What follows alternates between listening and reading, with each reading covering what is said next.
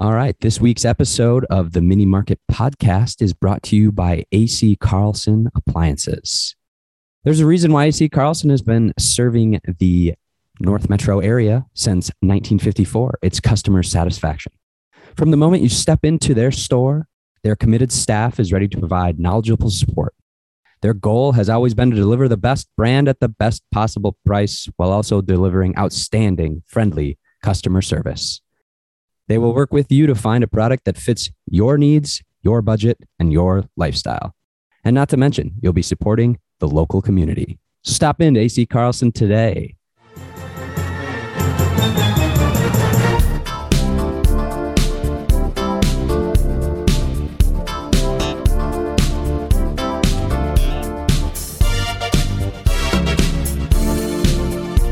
You're listening to the Mini Market Podcast presented by Tellem Sports.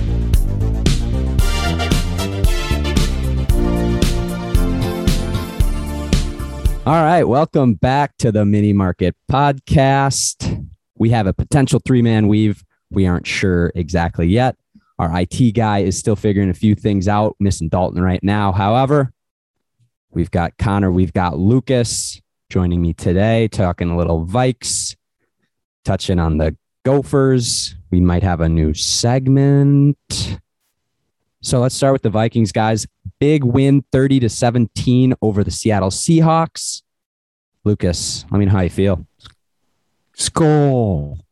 All right, thanks. Just when I think I'm out, they bring me right back in. Great win by the Vikes this week. Ike, you called it. We were due for a win over Seattle one of these times. Been playing them tough for a couple of years now. Awesome win from the Dalvin Cookless Vikings. Excuse me. Yeah, I'm pretty sure that was their first win against Seattle since the league expanded. I think that was the last time the Vikings beat the Seahawks. If I'm wrong on that, don't worry about it. Or hit us on Twitter. We love corrections. Connor, how'd you feel? We're excited. We're back. Honestly, what a fun game. Like the energy, it was great to see people back at the bank. I don't know. It was a great day. For those of us, as we have become known, the Kirk Cousins defenders, it's a good, whoop, whoop. It's a damn good day to be us.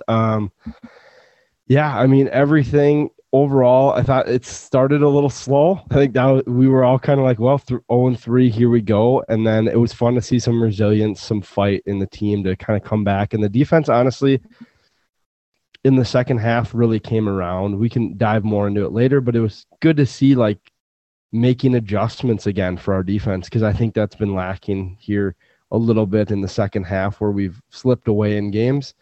It was overall a great game. Fun Sunday, honestly. Fun Sunday indeed. The way that the Seahawks drove down on that first drive, scored a touchdown, there was a little bit of like here we go. Like they're just going to cook all day long. But the answer drive, Connor, I think you said it in our group chat when the Vikings came right back down and answered with a Conklin 7-yard touchdown. That was an important drive in the game. That was good to see. That means they came ready to play. Their first 15 scripted plays were beautiful. It was like a hot knife through butter, baby. Yep. Loved it. I thought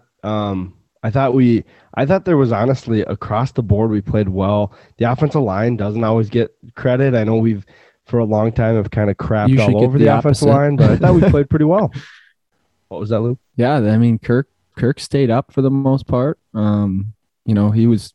He lost his shoe at one point, just chucked it. Was probably one of his very few incompletions. No one ended up catching that one. But I will say that touchdown he threw to Justin Jefferson was maybe the most beautiful looking pass I've ever seen. That was just perfectly just a little bit of a touch on that baby, just enough to get it over the defense right into the nice calming hands of Justin Jefferson for the touchdown. Yeah, that thing was Farrah Fawcett, feathered and lethal. Just dropped it in there. Okay, so last week, a big point for us was the announcers. We had a lot of fun announcer talk last week. I would love to hear how you guys felt about the new voice in the booth this week. We had Mark Sanchez. Connor, what were your takeaways from Mark Sanchez? I don't know if I'm just in general kind of a quarterback defender, but I'm a big Sanch guy. I think terrible on the field. We can all agree on that. But to be honest, in the booth, I liked him. I thought he brought the energy. I thought he had a lot of fun things, good things to say about the Vikings. I think that sometimes gets lost in Vikings related TV broadcasts, because usually they're bringing up, the missed field goals or the blown 98 game or the 41 donut in 98, like all the bad stuff the Vikings have. But Sanchez was pumping everyone up. CJ Ham, he was throwing out Duluth on there, talking about the shores of Superior, where CJ Ham's from, and then he's a local college product, all this good stuff. So it was a lot of fun to have them kind of pump up the Vikings a little bit. I'm sure Lou was going to talk about this, but I sent a group message, and it was just absolutely wild when he called Kirk Cousins, and this was it the executioner? Yeah. Like, just pumping him up like he's got this killer instinct that everyone has always harped on him for not having. So, yeah, I thought it was a fun group. I as you knew, if you listened last week, I was not a huge Talib guy. I thought he was like really unorganized and just like kind of all over the map, and I didn't like it much. I know we have differing opinions, but overall, I thought it was a lot more fun this week than it was last week. Funny humor last week was pretty good, but actual sports stuff was great, I thought, with the Dirty Sanch. So there were no money balls this week? No money balls. Nobody was doing any toe drag swag. No big bodies got involved. There was no third and feeling. No real catchphrases this week from Mark Sanchez, unfortunately. Lou, what did you think? Yeah, I mean, I personally, I didn't love Mark Sanchez. I don't know. He felt like he was kind of a rookie in the booth as well. But Lou hates rookies, like just like him. Yeah, right. Got to get your feet wet a little bit. But big thing was, like you said, very refreshing to hear him be very positive about the Vikings. I mean, even some of our hometown guys aren't even positive about the Vikings like he was. And you mentioned Kirk Cousins defenders. I think Mark Sanchez might be leading the charge on the defense of Kirk Cousins, saying he's carrying the flag in our parade. The nicest things about Kirk Cousins. I don't know if it was just because he stepped into Minnesota, got some good hospitality, and got a little bit of taste of that Minnesota nice, so he decided to pass it along to our boy Kirky. But I mean, he defended him, and Kirk backed it up. I think I said it last week, was one of the best games that I've seen Kirk ever play. I think this hands down takes the cake. Now, he was fantastic. Okay, so what I'm starting to hear now is we may have a third Kirk guy on the podcast. Probably the least willing. Maybe Dalton would still be the most anti-Kirk in the podcast. But Lucas, for a long time, has been beating the drum of this guy sucks. He's trash. It's all his fault. We're paying him too much. He's not a winner. All these things. And I'm starting to hear those tides are shifting. I think the Harvest Moon might have something to do with that. Connor, as the longtime Kirk defender of the podcast, and not just a defender, you're kind of a recruiter. You're a Kirk recruiter. You're getting guys, you're swaying the boat a little bit. You're getting people coming with you. So, Connor, I wanted to give you your time and your space. It's week 3, maybe his best 3-game stretch as a Viking, best 3-game stretch in purple. Do you want a victory lap? Do you want to take one right now? I'll give you the space, give you the time. To be honest, it's not my thing. This podcast isn't about building up yourself and like propping yourself up there. But while I'll have you here for a moment, I think I'll just say a few things. I could not be more excited with how he played. I thought he was reading defense. He was putting the Vikings into pretty good plays, which I think can be an underrated thing. I know we talked about that last week. That could have been part of the issues, might be on Kirk Cousins last week, of like not getting us in good plays. Because I imagine the OC is giving options. Like there's probably 2 plays at times called in the huddle, and you got to pick at the line. So I thought he did a great job of that. I think my whole thing with him has always been that he was like the best quarterback available at the time. And if we wanted to go after trying to be a championship team, the whole league knows it's a quarterback-driven league, and this was our best opportunity that next year to go for a championship. And I think Kirk has shown what he can do when we have a solid offensive line. And I'm not even sure our offensive line is that solid, but they've been playing out of their mind. So now I'm starting to think maybe it is, or I should say they did this last week. So for me, it's just, it feels a little nice because I know the whole thing is that the Kirk Cousins defenders will now just say that the contract's the issue, they've said that in the past, but people who don't like Kirk are saying, well, he's still making way too much money. And you know what? You can pound sand because he's the top 5 quarterback this year. So it's like you got to pay him a lot of money. I mean, I know that probably sounds insane to some people, but stats wise, he is up there. And we've kind of given him a little bit of the keys to the car here in Minnesota and let him go. I realize we have a good running back situation. Our offensive line does a nice job blocking the run game and all that good stuff. But like the numbers are there. He has been excellent this year. And it feels good to see it come to fruition. And it's just too bad that we couldn't bring it all together at one time. But Kirk's pulling his weight. I couldn't be happier. The numbers are there. I'll say this, and then I'll pass it to you, Lucas. Kirk Cousins in 3 games is 88 for 119. That's 73.9% completion. It's top 5 in the NFL. He's got 918 yards, also top 5 in the NFL. He's got 8 touchdowns, 0 picks, top 5 in the NFL. Leads all quarterbacks in 0 picks. He's got a QBR of 118.3. Is there anything else you can ask for? Pro Football Focus has him graded as 3rd best quarterback in the NFL this season. So he's worth the money right now. Lucas, what did you have to say? Yeah, I got 2 quick things. One, talk about a guy who's overpaid. And I know I have said that about Kirk plenty of times, but as you're saying, he's starting to back it up now. Look at Patrick Mahomes. Guy's getting $500 million, and guess who's got the same record as Patty Mahomes? Kirky Dimes, right? And 2, and they just signed Josh Gordon too. So the weapons that they have, incredible. Go ahead. Yeah. Second point. Sanchez said this, and they may be attributing some of Kirk's more success this year to it, but like it sounds like him and Zimmer have actually started communicating. They said they sit down and they chat and they watch film for about 45 minutes once a week. It's like, what were they doing before? Even if you are, like I know you're a defensive coach and you've never been clearly like the biggest Kirk guy. He just doesn't seem like he likes him at times, but he's your quarterback. Like, how are you as the head coach just not like interacting with the guy who's leading your team? Like, even if you hate the offense, you hate Kirk, whatever, you still have to do that. You're the head coach. So I thought that was just baffling to me. I'm kind of surprised there had been no reports of that, at least that I've heard before then. But it's like a teacher and a very annoying student in their class when for like half of the first semester, they just don't want anything to do with them. They can't stand them. They're making their lives miserable. The teacher drives home every day. They start complaining to their spouse, like, all this kid's at it again, just really gets under my skin. They're always, in Kirk's case, it'd be the kid raising his hand too many times. Like, that's kind of the thing with them. And then about halfway through the semester, they start to click. They start to figure each other out. And then by the end of the year, they're besties. He's staying after class. They're doing homework together.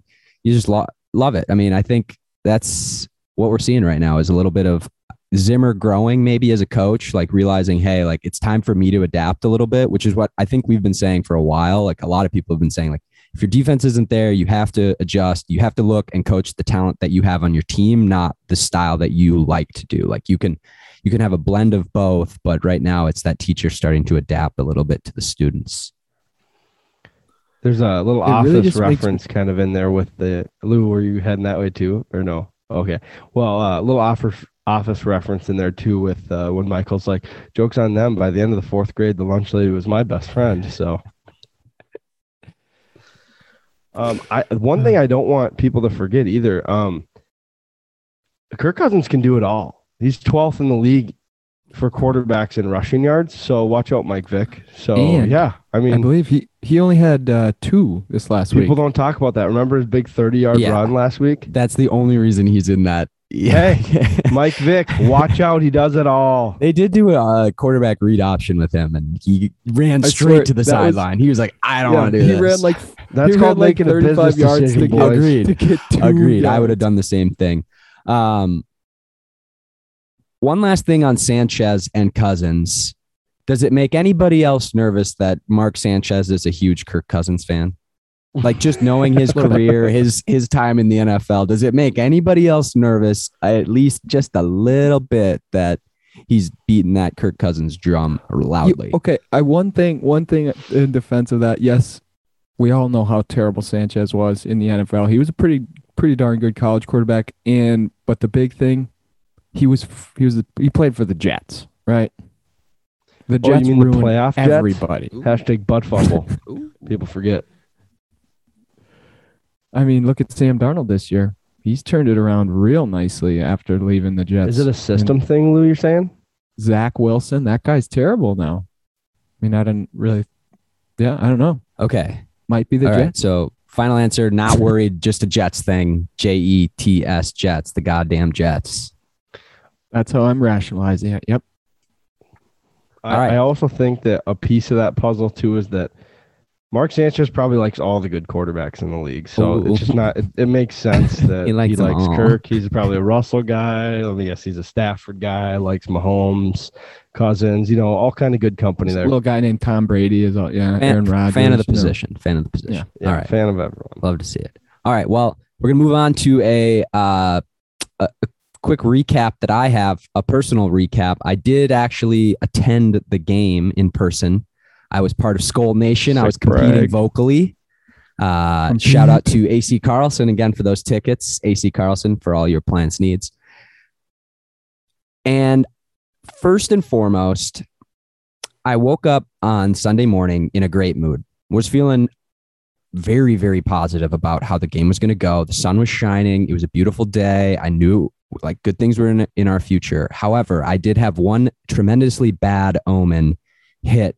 Early in the morning, I was on TikTok and I saw a video of a Detroit Lions game, and it was in the first 5 rows of the game, and there was one fan who was just throwing haymakers left and right. Nobody really knows why, but there was one guy who got absolutely demolished, just like punched in the face so hard he was out for 30 seconds on the ground. Just a total disaster. And so if anybody knows me at all, I do have a tendency to at times run my mouth a little bit, especially if things are a little bit heated. So that was the first bad omen. Didn't exactly know where the tickets were going to be for the game on Sunday. Lo and behold, they were in the Seahawks section.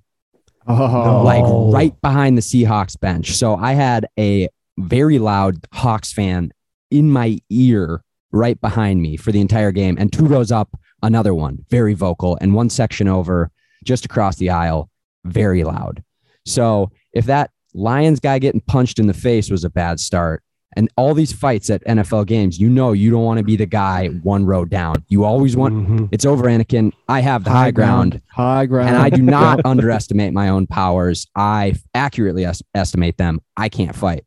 So I knew I'm in a bad position with this guy behind me. I also took a peek at him, a lot bigger than me, but a lot older. So he's probably been in some fights, because I feel like people used to fight more back in the day. So the good old days. And this guy was loud. So it's just not a good feeling. And the way that the game started, it was kind of feeling like Hawks are going to start rolling. And so I was a little bit nervous there. More on that later. Second, Compete Vocally was out in full force. Love it. The purple people were loud on Sunday. And I wasn't quite sure because, again, I was in Hawks territory a little bit. So it didn't feel like every single person around you was screaming their loudest, but for the most part they were. And I was like, oh man, I don't even know if it was that loud. And I got in the car. My brother picked me up after the game. Shout out Abe. Drove us home. And I was like, oh, it didn't even feel that loud in there. And I was giving the recap for the game. He goes, oh, didn't feel that loud. Well, you've been yelling in the car for the last 10 minutes. Yeah. So I think it was Feel pretty that loud in loud. there. So Unbelievable. it was sick. It was loud. The skull chant, this skull chant's so much fun always. It was great. That was my question. How sick was that? Because I've only ever really experienced it on TV. I went to a pregame or preseason game once. I have never been to the bank when they've done the real skull chant. And paint me a word picture. I'll just give you one word: chills. Chills. It was great. When you get it, when it starts going like skull, skull, skull, and you're like, ah, and then they do this, it's like, and you're like, yeah, yeah. That's super fun. So that's worth the price of admission. Getting chills just thinking about it. Yeah. Super fun there. So again, as the game is starting to go on, there was a couple of times when I really, really wanted to turn around and have words with this guy behind me. I was shaking. Like when we were on offense, my leg was pumping. Like I was like, don't talk, don't say anything. And then something beautiful happened sometime in I want to say second quarter. A fan ran onto the field. He ran from one end zone to the 50-yard line without being seen at all. Nobody saw him. He was just there. All of a sudden, it was like, there's a guy on the logo. And then everybody saw him. Everybody starts cheering. Finally, like security starts coming out. He's been on the field for like 30 seconds. Security starts coming out. He puts the absolute shake on the one security guard on like 25-yard line. It was Carson Wentz. Both ankles were done. The guy went straight down. The fan on the field did like this sweet somersault, kept going. And then he topped it off with a nice little like gritty dance right at the goal line as he got tackled by a beefy security guard that was standing right in front of my side. That guy was beefy. So he took a hit. And the one fun thing was that there was a player on the Seahawks he like grabbed his helmet off the bench and was halfway out onto the field to like tackle the fan. And somebody got in his ear, was like, not worth it. And I was like, that fan got lucky yesterday. Got lucky. But if you're listening to this, we'd love to have you on to interview you. It's probably the experience that everybody out here would love to know what that's all about, because he had everybody on his side. And this I have a ton of questions for him. So many.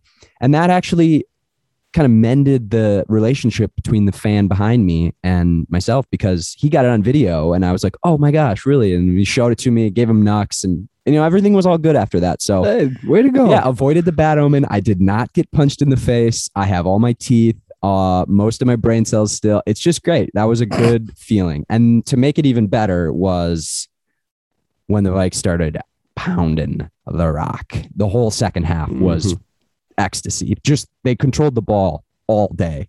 And I got to listen to this guy who had been just positive in the first half, started hitting me with the defense ain't done a damn thing all day but show up. Dalvin ain't even playing and we getting cooked. We getting cooked by the backup. And then Abdullah comes in. We getting cooked by the third string. Who on defense going to earn their paycheck? And then at some point they're down 13. He goes, well, nothing's over when you're playing the Vikings. And I was like, true. This one was one of my favorites. Was every single time that we were in the red zone, the Vikings were in the red zone, he'd just go, turnover territory. It was so funny. They're down. It's like the last drive, like turnover territory. I'm like, dude, the game's over. But coach, what's up with this defense? That was a big one. And then there was a sadness to this, but he literally prayed to God for a comeback with like 3 minutes left to go in the game, down 13, literally prayed to God. Out loud. The phrase, I will go to church every Sunday, came out of his mouth. I am not seen through kidding. that BS numerous times. Oh, man. I wanted to turn around and be God, like, I'll stop cheating on my wife and you just let the Seahawks. oh, come on, Russ. And I'm telling you, it took everything I had not to turn around and be like, listen, man, prayers don't work in this building. They just don't. Yeah. So that was my game day experience. It was so much fun. Vikes, there's no sporting event like it, being in an NFL football game. There's just a passion that's there, and everybody's just in unison on a third down, just screaming their faces off. Like that's what sports are all about. So that was a ton of fun. That was my game day experience, brought to you by AC Carlson. Wow. I mean, the energy's high. What a great story. What a great Sunday, Ike. Oh, that's a blast. Love a good Dream away come fan true. getting into it. And I got a picture, it's fun when you can start to picture the guy. You can just like feel yourself in your shoes at that. So that's given me some energy to go on a little rant.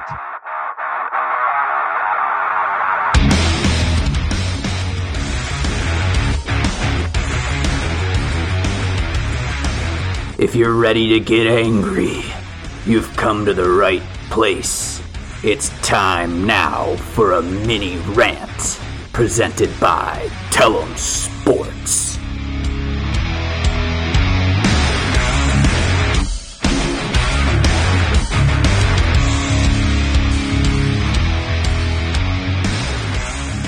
And this is pretty much an annual rant that I have.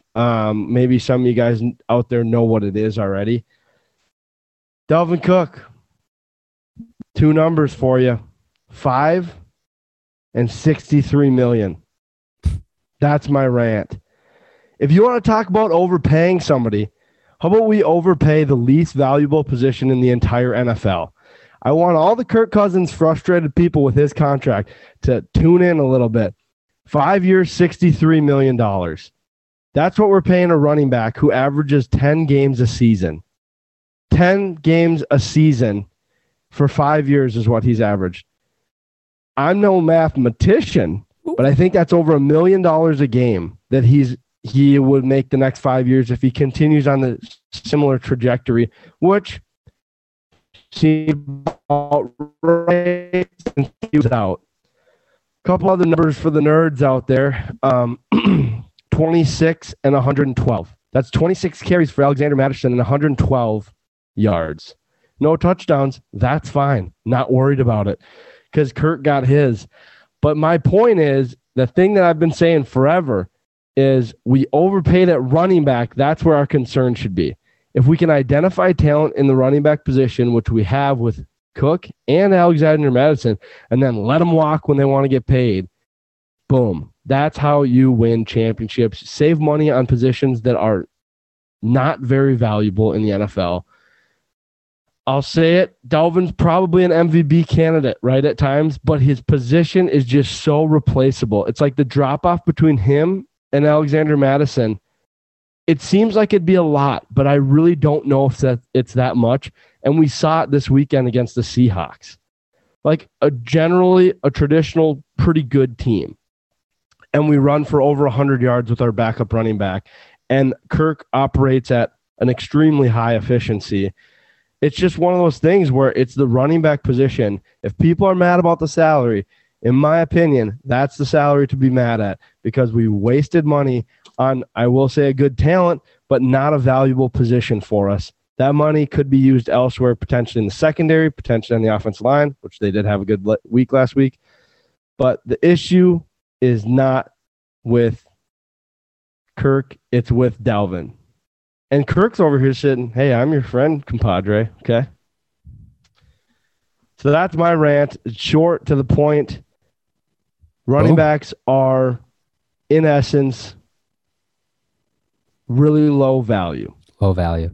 Low value, and there's low gaps between being a good running back and being an average running back. Whereas there's huge gaps between elite quarterbacks, good quarterbacks, average quarterbacks, and bad quarterbacks.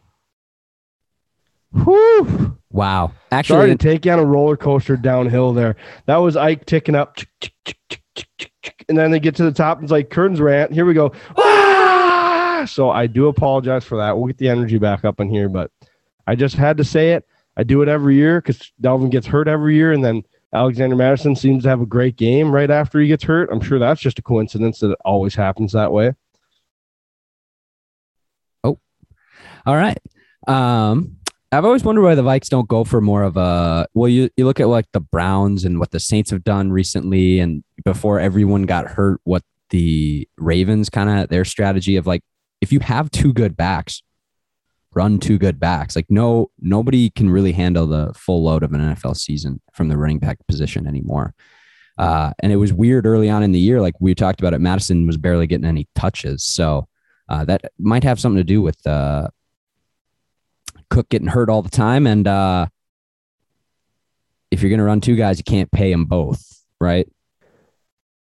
Yeah, I mean, just look at Super Bowl teams, right? Like, how many of them have the big contract running backs? Not many, right? Like, remember those Patriots days? They had pretty much nobody.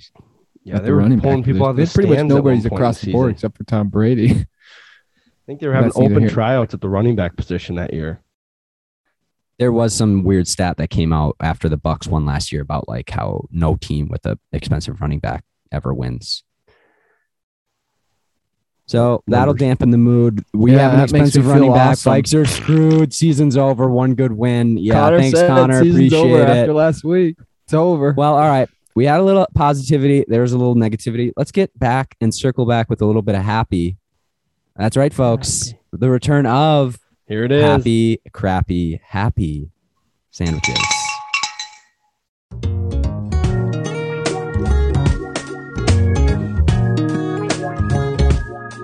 And now, the mini market serving you a happy, crappy, happy sandwich.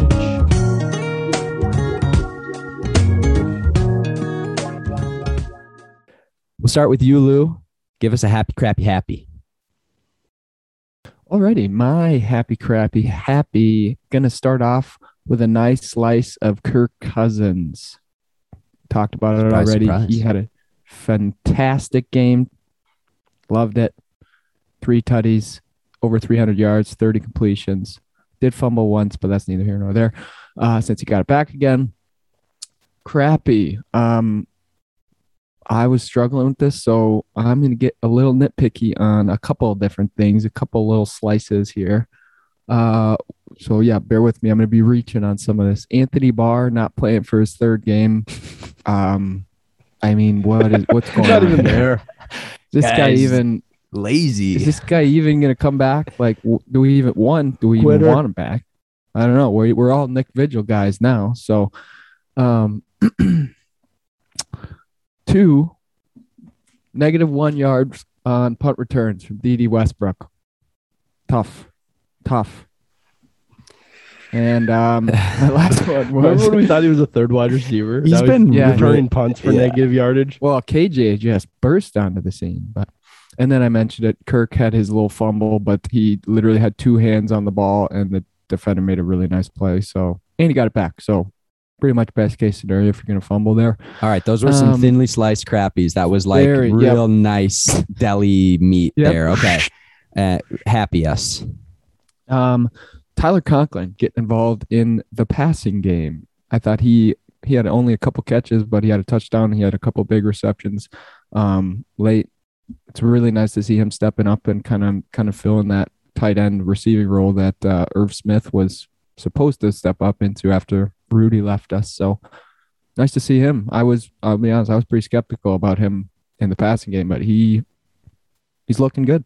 Yeah, they even line him up out wide. I'll say this. We are learning something about Lucas with his Byron Buxton, Irv Smith now, Barr. He does not like guys who get hurt. Those of you paying attention at home. Dalvin? Does not like guys who get hurt. Thank you, Lou. I love those. Connor, you got a happy, crappy, happy for us? I do. I don't know if this is going to surprise anyone, but my happy is Alexander Madison. What a game. Just a treat to have him in the backfield and actually contributing on like the previous couple weeks and at such a good price tag. You just appreciate those sort of things. So my crappy is how we'll go with Lucas. It's a little nitpicky, but I was really concerned about our first quarter defense. I thought especially the defensive line, I was like, man, we're getting blown back. We're getting no pressure on the quarterback. It's kind of nitpicky because we ended up playing okay down the stretch. I still felt like our D-line as a whole that game really was kind of subpar or maybe average at best. So that's kind of my crappy is our D-line really didn't play as well as I thought they might against the Seahawks, which I was like, if you had told me our D-line didn't play really well and we beat the Seahawks, I would be like, that's insane. But thankfully we got Kirk Cousins, top 5er. And then my happy was also Tyler Conklin, Lou. I think great points. I don't have too much to add, but it was fun to see him, and he's got sick flow. His hair is great. He's a good-looking guy, put together well, and I can appreciate a good-looking guy. From one handsome fella to the next. He's also got the full sleeve tattoo like Rudy used to have. So he's just like trying to become, I think, Rudy.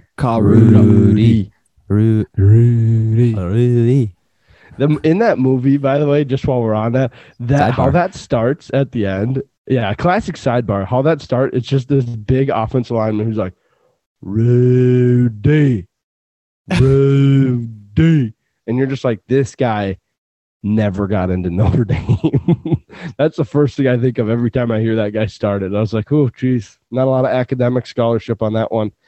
Anyways, Ike, we can throw it over to you for a happy, crappy, happy sandwich. Yeah, all right. I was going to say Alexander Madison for my happy, but I won't because we already talked about it. Great performance, great value. It's like getting a Honda Civic. Okay. Bam. I'm going to go with, you guessed it, Greg Joseph. Bounce back game, made all of his kicks, bunch of field goals, didn't miss any extra points. And guess what? One of the tide turning plays was a missed kick by the Seahawks. So it was good to see it happen in the other way. Greg Joseph, I got to say, you must have been meditating or something all week because he was in the right frame of mind for this game. And that was good to see because it could have gone south fast. It could have been a total Blair Walsh meltdown, and he just couldn't ever yips, but we won't talk about it. Crappy. I'm also going to go with D.D. Westbrook. His choices, this is kind of like a double, but his choices on when he's deciding to go with not call a fair catch has been baffling at times. There was that play last week when he went way back and just a brutal the 4-yard line. Exactly. It was just what he's are making you the doing? wrong choice. Yeah, he's just not locked in right now. So I guess that's a little bit crappy. We also had a tough choice on a kickoff return. When you only get to the 15, it's just if you aren't 100% positive you're at least going to get to the 20, don't even try it. And then I'll circle around with a happy, and here it is. 16 plays, 8:26 off the clock, field goal. Bang. 11 plays, 5:01 off the clock, field goal. 12 plays, 7:08 off the clock, field goal.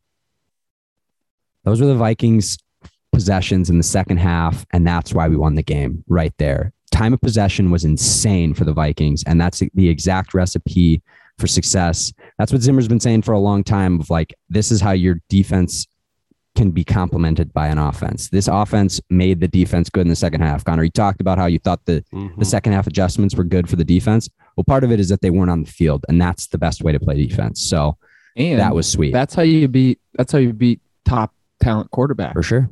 Just keeping them on the side. Keep the ball out of their hands. And the cherry on top, only 1 3-and-out all day. 3-and-outs absolutely kill. And it was at the point, our only 3-and-out was in that first quarter. And that was the point when it was wow, are we going to get blown out? That's what a 3-and-out can do to a team.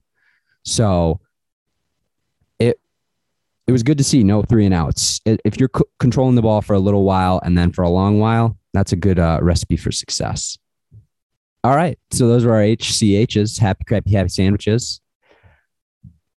Let's move now to our next segment. It is the power pivot page turning play of the game. Power pivot page turning play of the game. Lucas, we'll start with you. What was your power pivot page turning play of the game on Sunday? Yep, my PPPTPOTG Bam was second quarter. How many PPs are there? Vikes are looking like they're going to go 3-and-out. Penalty keeps the game alive, keeps the drive alive. Vikes end it with a score, even though after they got a penalty themselves later on. I believe they finished that drive with a score. Kept the drive alive, kept the hopes alive. Yeah, got Kirk going. Lucas, I harped on that. Yeah, I'll piggyback on that one because my power pivot page turning play of the game was the same drive. It was that 3rd and 13 after the holding in the red zone, touchdown, 15-yard touchdown to Thielen on 3rd down. Coming away with 3 there would have not felt good. It maybe would have changed the course of the game, but getting 7 on that play, on a back-breaking play like that, that was massive Vikes go, what do they go? 16 unanswered after that. 17 if you count the extra point. So that was a big play in the game. Connor, what was your power pivot page turning play of the game? My power pivot page turning play of the game was that, honestly, I had the same one as Lucas. The announcers jammed on it hard. But if I had to go to a second one, honestly, I would say it was the first touchdown of the game for the Vikings because it just showed that they could answer back, which you talked about earlier, Isaiah. I thought that was crucial because when the Seahawks go down and score right away, I'm just like, oh, my God, we're going to give up a 50 burger and we're going to lose by 25. And so to answer back right away just made me feel like, okay, we're taking punches and we're throwing punches today, and we're going to end up being able to compete a little bit. So for me, it was just answering on that first drive, that touchdown. So let's go. PPP TPO TG. There you go. Beautifully said. All right. Final segment for Vikes Talk, and then we will move on to other things. It's our Survivor segment. This is, if you've forgotten, where we will vote off one player from either the defense, the offense, or the special teams from the Vikings island. Reminder that last week, Brashad Breeland was voted off very quickly. See ya.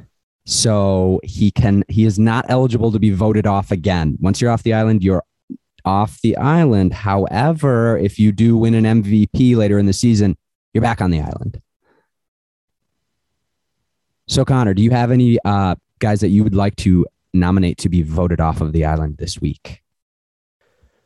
Well, the person that I'm going to nominate, and I would like to preface this with saying, I thought overall the Vikings played a pretty good game as a team. So, with that said, I am going to vote off Sheldon Richardson. Interior DT. He just didn't do much all game. I wanted to go with the defensive lineman because I as I mentioned before, I was disappointed in the effort by the D-line.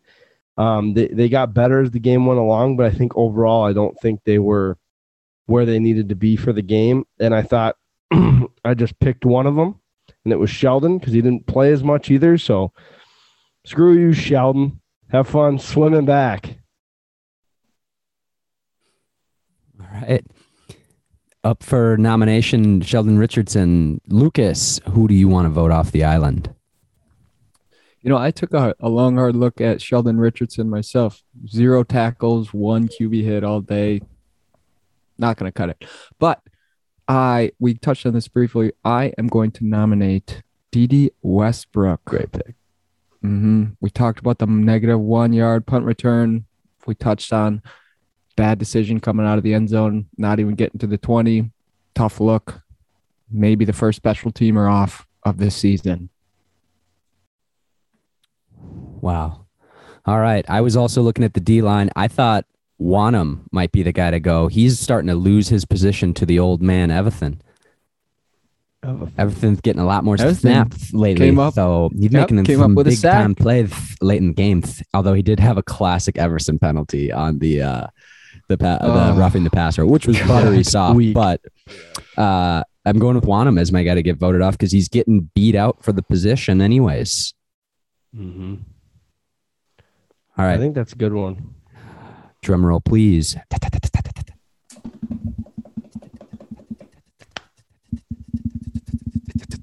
Okay, who we voting off the island? Sounds like you guys might be in agreement. I think Dede Westbrook. Ooh. I can get on board with Dede Westbrook being off the island. The sad thing is he's never getting back on this island. Yeah, he's got to have like a touchdown return. Yeah. Yep. Well, maybe a couple touchdowns. In like a 7-13 game too. Yeah. All right. Sorry to announce it. Dalton, do you agree? Are you good with Dede? Hey, Dede. Thumbs up. Love a thumbs up on a podcast. Fun to watch. Dede. Name that character. That is my Dexter's Laboratory impression. Can anybody do it better? Pinky the Brain? What? No, Dexter's Laboratory. Dede, get out of my laboratory. All right. Hey, what are the kids? Right. So Dede's out the laboratory. He's off the island. Hand in your bandana. Hopefully there's room on Bashad Breeland's raft. You are the weakest link. Good luck. Look, Breland did not make a raft. I'll just tell you that right now. He's just paddling. He's just treading water because if he could still be voted off, he'd get voted off again. Moving on, ended with a little positivity. Who's our MVP this week? This is a person that was outstanding in Sunday's victory against the Seahawks. Lucas, who was it? For me, it was Kirk Cousins. Yep, Kirk Cousins. Kirk Cousins. There you have it, folks. He was really good, right? Really good. 30 for 38, 323 yards, 3 TDs, 0 interceptions, passer rating 128.4. Absolutely dominant. The only blemish was losing a shoe. It wasn't even his fault. Nike. Adidas, actually. So, duh. Don't checks over stripes. All right, that was Vikes Talks. Kind of fun to have a little positivity when we're talking Vikes. Am I right, guys? Like to have a time when we get to just be joyous about the Vikings. Let's savor it. Let's sit in it for a second. Moment of silence for that guy sitting behind me at the Hawks. That Hawks guy sitting behind me.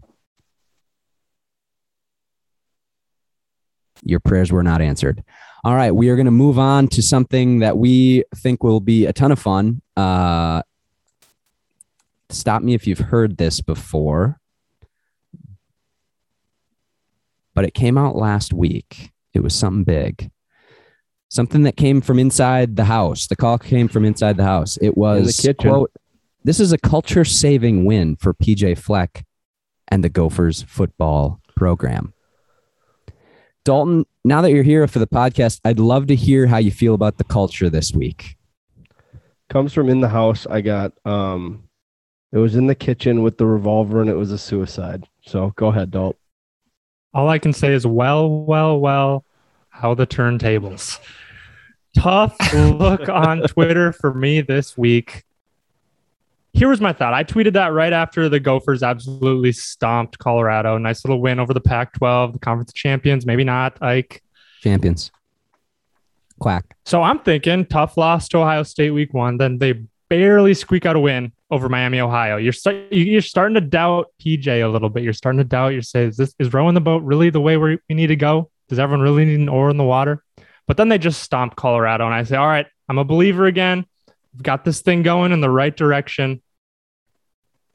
And then Bowling Green happens.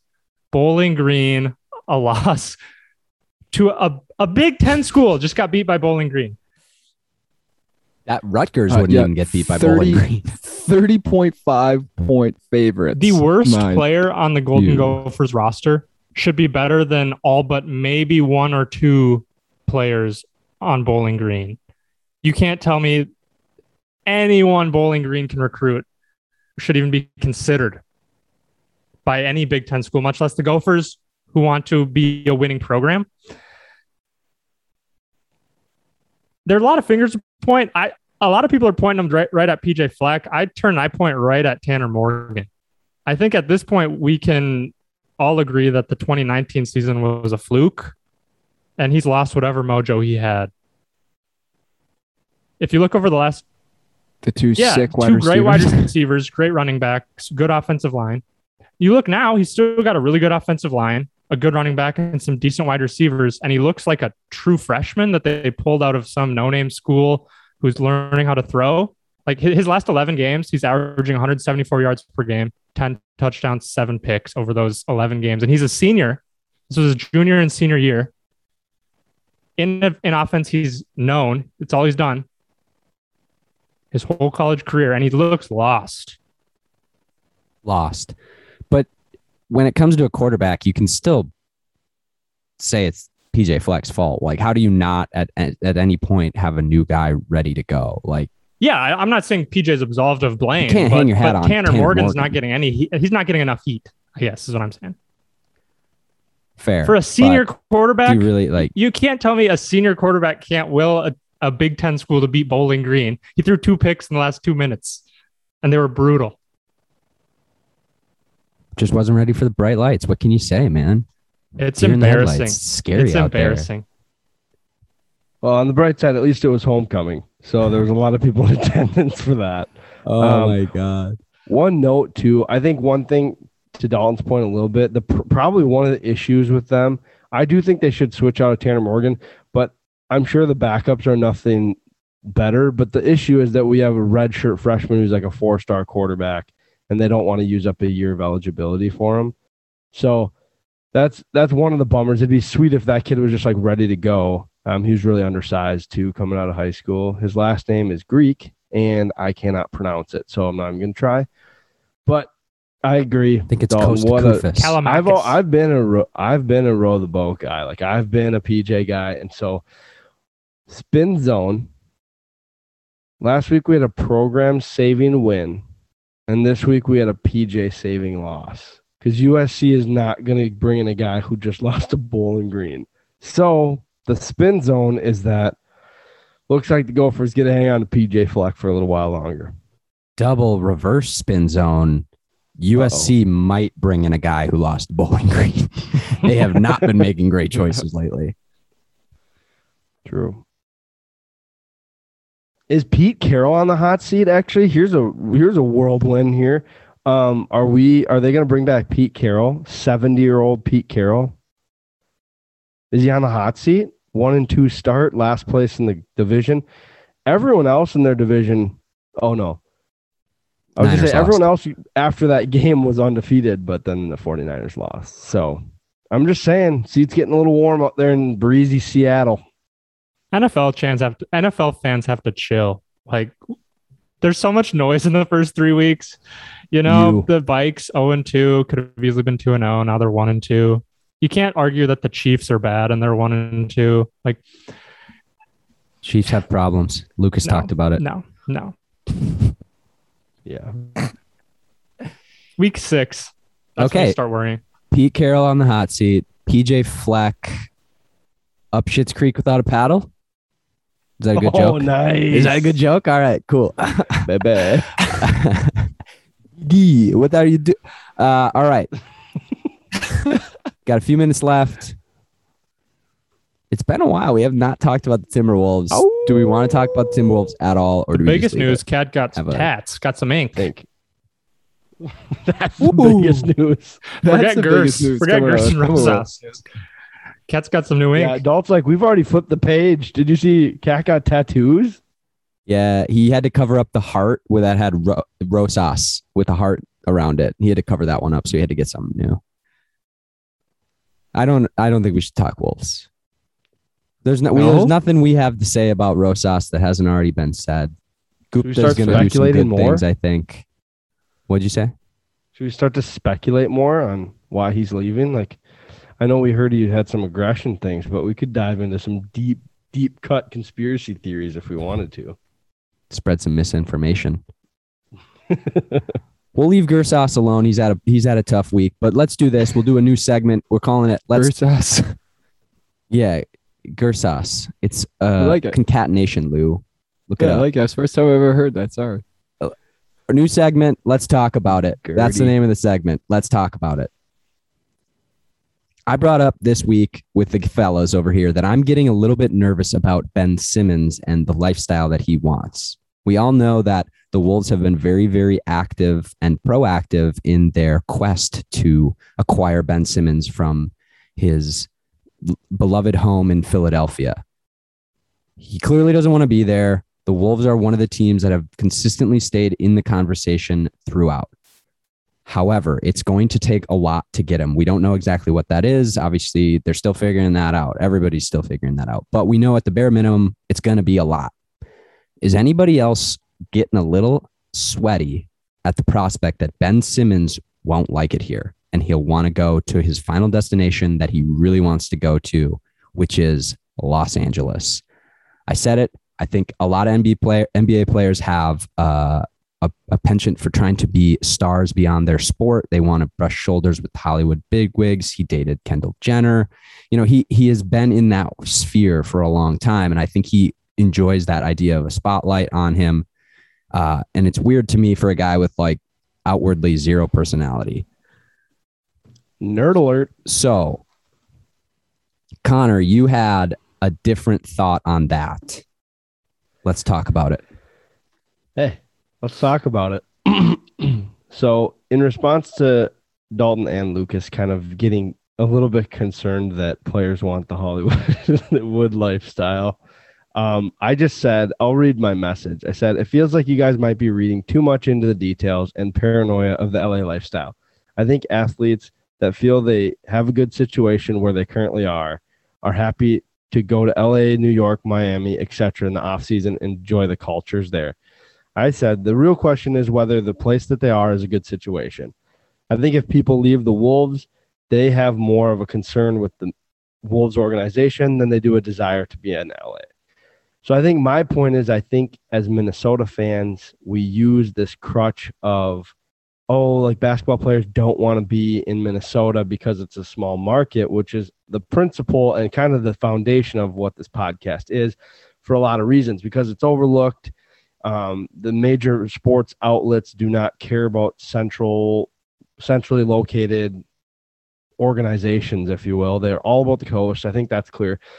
But I think from an athlete standpoint, I think it has a lot more to do with the Timberwolves just being a horribly ran organization for like 20 years than it does a desire to get to the coast. Like, I think with the way the current world is set up, they have the opportunity to, like, in the offseason, go to LA and train, live the lifestyle they want to live out there, and then come back to Minnesota during basketball season.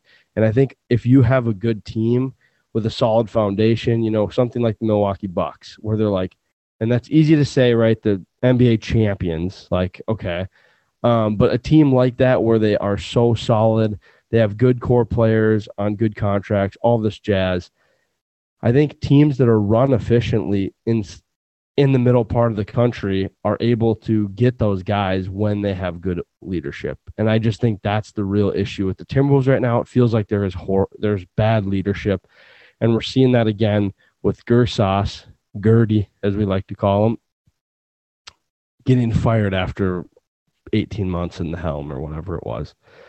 So I think that's my perspective, is that it has more to do with us being a bad organization right now. I hope that changes under bad leadership than it does them wanting to live the LA, New York lifestyle.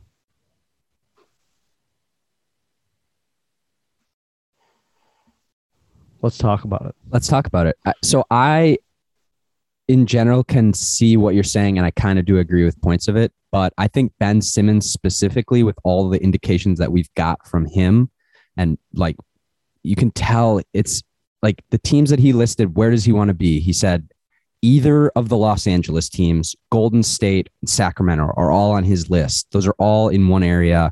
Sacramento's low on that list. He wants to be in that area. He wants to be in movies. He wants to rub shoulders with LeBron. He's got Clutch Sports talking in his ear.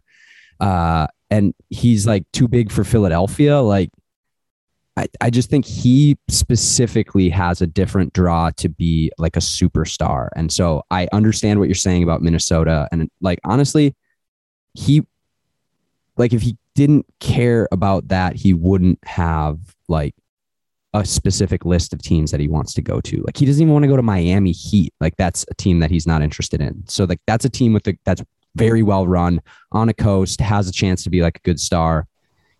I think specifically wants to be in LA. He just wants that state income tax really bad. Really bad. Possible. Yeah.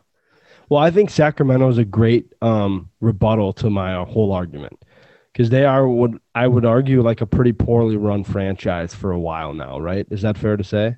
For the most part, Have they turned the corner? I don't know. Not really. But they seem like a team that it's like, there's not a whole lot of difference between the Kings and the Wolves right now. And so, and maybe my argument, or not maybe, my argument was probably more generalization, specifically with Ben Simmons. If that's his list, then that's probably a pretty valid point, that he just really wants to get out to LA, Los Angeles, or California, or whatever.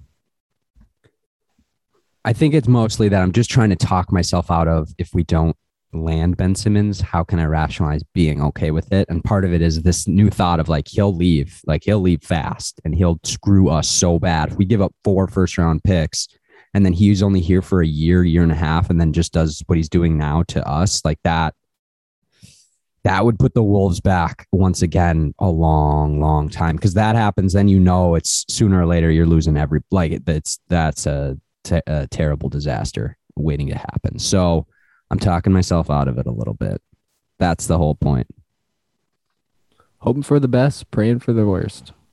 Something like that. Preparing for the worst. Something like yeah, nailed it.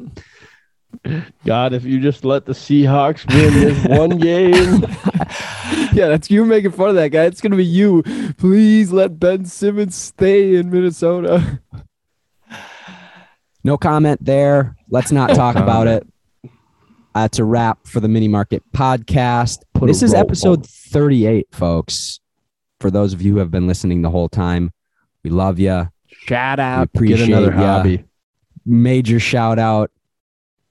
Remember, we are on the internet. We're on Twitter, Tell 'em Sports. We have a website. It's tellemsports.com. We've got new content coming out on Tuesdays and Fridays. Great articles for there if you want to get that double click, a little deep dive into what we're thinking about. And thanks again for listening. We hope to see you next week. Peace and love. We're on the line. Go Wolves. Thanks for stopping by. I